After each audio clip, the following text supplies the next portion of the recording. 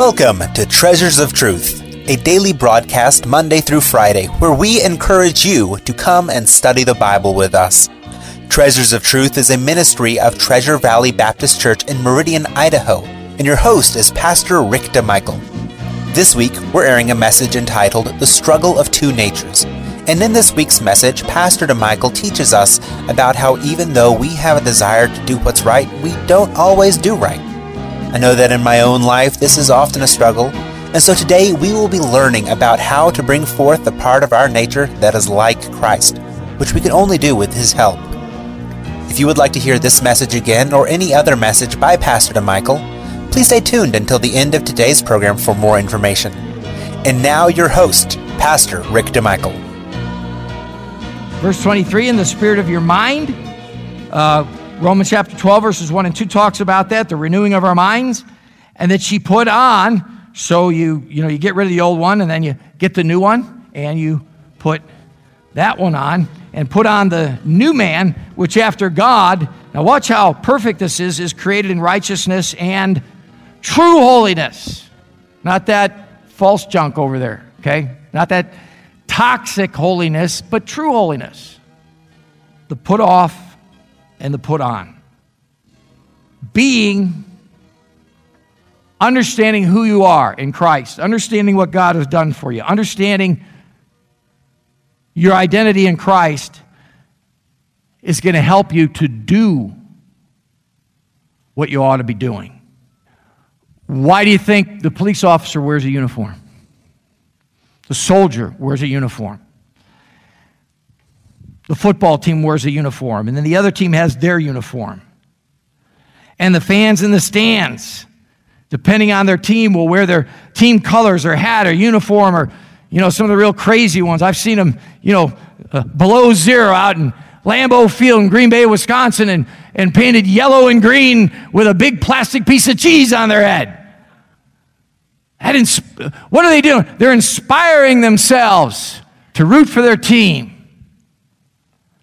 Hey, Christian, wear the uniform. Wear the uniform. Put off the old man.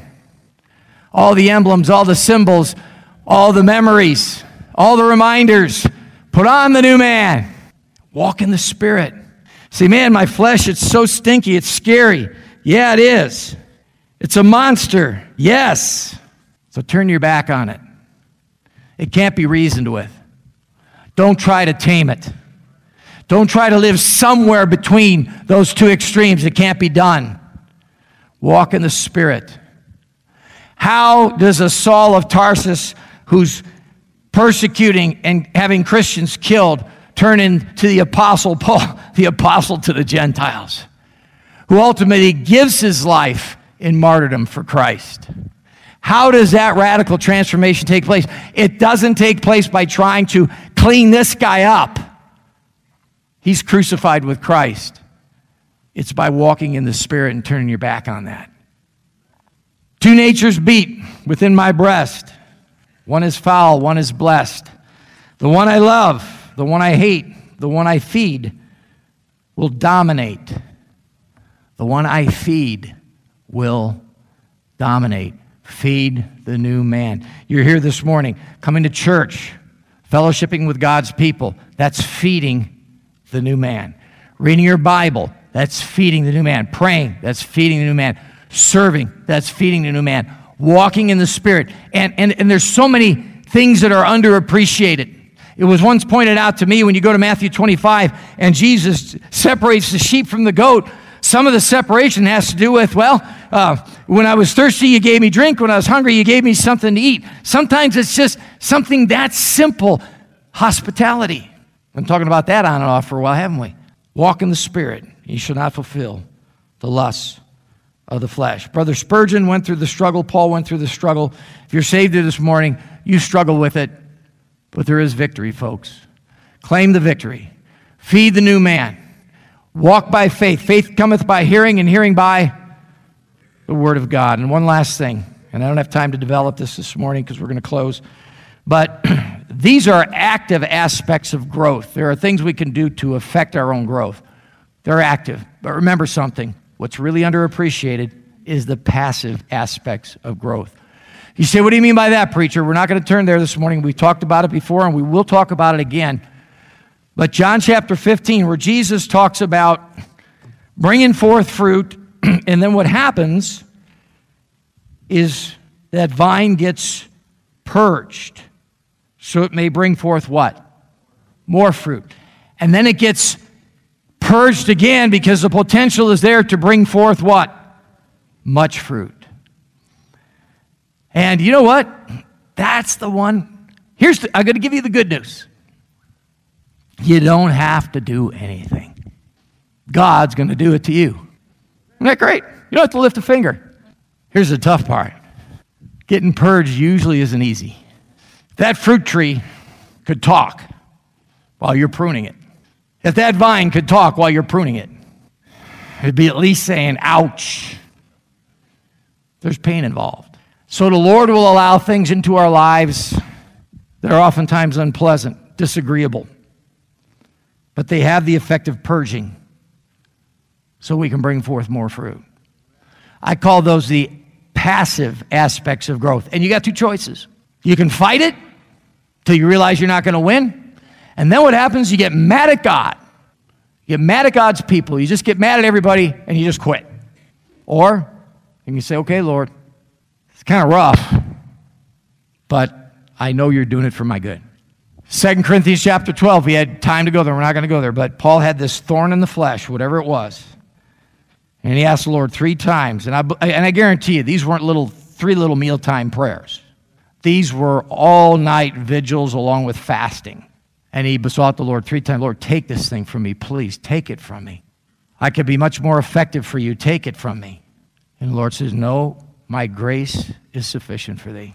See, we're always looking for the door of deliverance from these things, and God wants to open the door of grace through them. And so, just as a little PS to all of this, because too often we just concentrate on the active aspects, things I can do. But that isn't the whole picture. That's about half the picture. Because a lot of it, God's just going to allow things into our lives, and some of them, there's just not much you can do about them. Might be a relationship, might be a health thing, could be anything. But it's just that thing that's always there. And you know what it does? I'll tell you what it does. It causes us to depend on the Lord in ways we would not if it wasn't there. And most of you know what I'm talking about. And the rest of you are going to find out. And it's not a bad thing. It's not a bad thing, because you know what God wants to do? He sees you bearing fruit. You're doing all the active stuff. He says, I got to prune that guy so he can bear more fruit. By the way, it's always what we pray anyways. Lord, please help me to bear more fruit. I want to win more souls. I want to do this. And he starts pruning us. You go, what are you doing, Lord? Oh, I'm answering your prayer. Do you ever come forward at an altar, meeting, come forward, you start praying, oh, God, please use me. Use me, God. Use me, God. And then 3 months later, you come to the same altar and you're bawling and you say, Lord, these people are using me. You see, we come forward, we have one idea how God's going to use us. And God has another idea how he's going to bring us to that place. Do you think maybe God knows this better than we know ourselves? Guaranteed. And so, don't despise the passive aspects of growth in your walk with the Lord. Some of the things that seem to you to be the biggest hindrance, that God gave you 3 wishes, just the automatic answered prayer like that, boy, that'd be right at the top of the list. Lord, straighten that thing out now. And no matter how you pray and beat your head against the wall, it just doesn't seem to happen. When you get to heaven, you're going to look back, and I believe God will show you how he used that to keep you on the straight and narrow. Paul eventually embraced that thorn because he knew it was the access to his grace. He says, most gladly, therefore, will I glory in my infirmities, that the power of Christ might rest upon me. The power of the resurrection, it's what we all want. But Paul said in order to get there, we got to have the fellowship of his sufferings. God is good. He wants you to bear a lot of fruit. He wants you to earn a lot of rewards so that when you get to heaven, you'll have lots of rewards. Let's go to the Lord in prayer. Father, thank you for your word this morning. Help us, Lord, to appropriate the means you've given us for growth, for turning our back on the old man and feeding the new man. But Lord, help us also to be willing to submit to those things that we just don't like sometimes. I was talking to you about one of them this morning, Lord. And I know that needs to change in me. It's just habitual. It's a way of looking at things that I know it's not the way you look at them, and it's not the way you want me to look at them. And so thank you, Lord, for what you have to do in my life to get me there, and that you're willing to do it. You're willing to do it. You're a good Father. Thank you, Lord. Father, we pray for anybody here this morning without Christ. May they respond to the invitation and trust Him by faith. Receive your gift, forgiveness of sins, eternal life, wrapped up all in the package of your Son, the Lord Jesus Christ. For it's in His name we pray. Amen. We want to thank you for joining us today for Treasures of Truth, and it is our hope and prayer that today's program was truly a blessing to you. You've been listening to a message entitled The Struggle of Two Natures by Pastor Rick DeMichael, and in today's lessons, Pastor taught about how as Christians, we consist of two natures, one nature that wants to serve God and the other that wants to serve itself, and that while there is a struggle every day to do what is right, we can serve God through His strength and guidance, and that He will continue to grow us to be more like Him throughout our lives.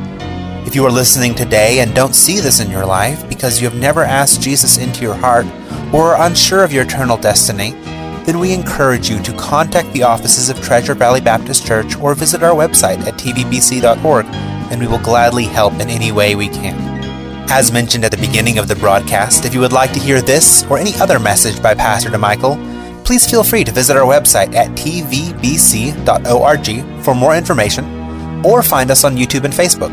We also have a bookstore that is open to the public on Tuesdays from 10:30 to 4:30 and Wednesdays from 8:30 to 4:30. Treasures of Truth is a ministry of Treasure Valley Baptist Church in Meridian, Idaho, and we would love for you to come join us for our weekly services. They begin with Sunday school at 9:30 a.m., followed by the morning service at 10:45, and a Sunday evening service at 5:45 p.m. And of course, all the services have fully staffed nurseries available for young children, as well as interactive and exciting programs for all ages, including junior high, high school, and even college age groups. And don't forget our Wednesday night service at 7 p.m., which has the Master's Club program during the school year for the kids, and a Bible study at the same time for the adults over in the main auditorium. We hope to see you soon at Treasure Valley Baptist Church, and may God bless you.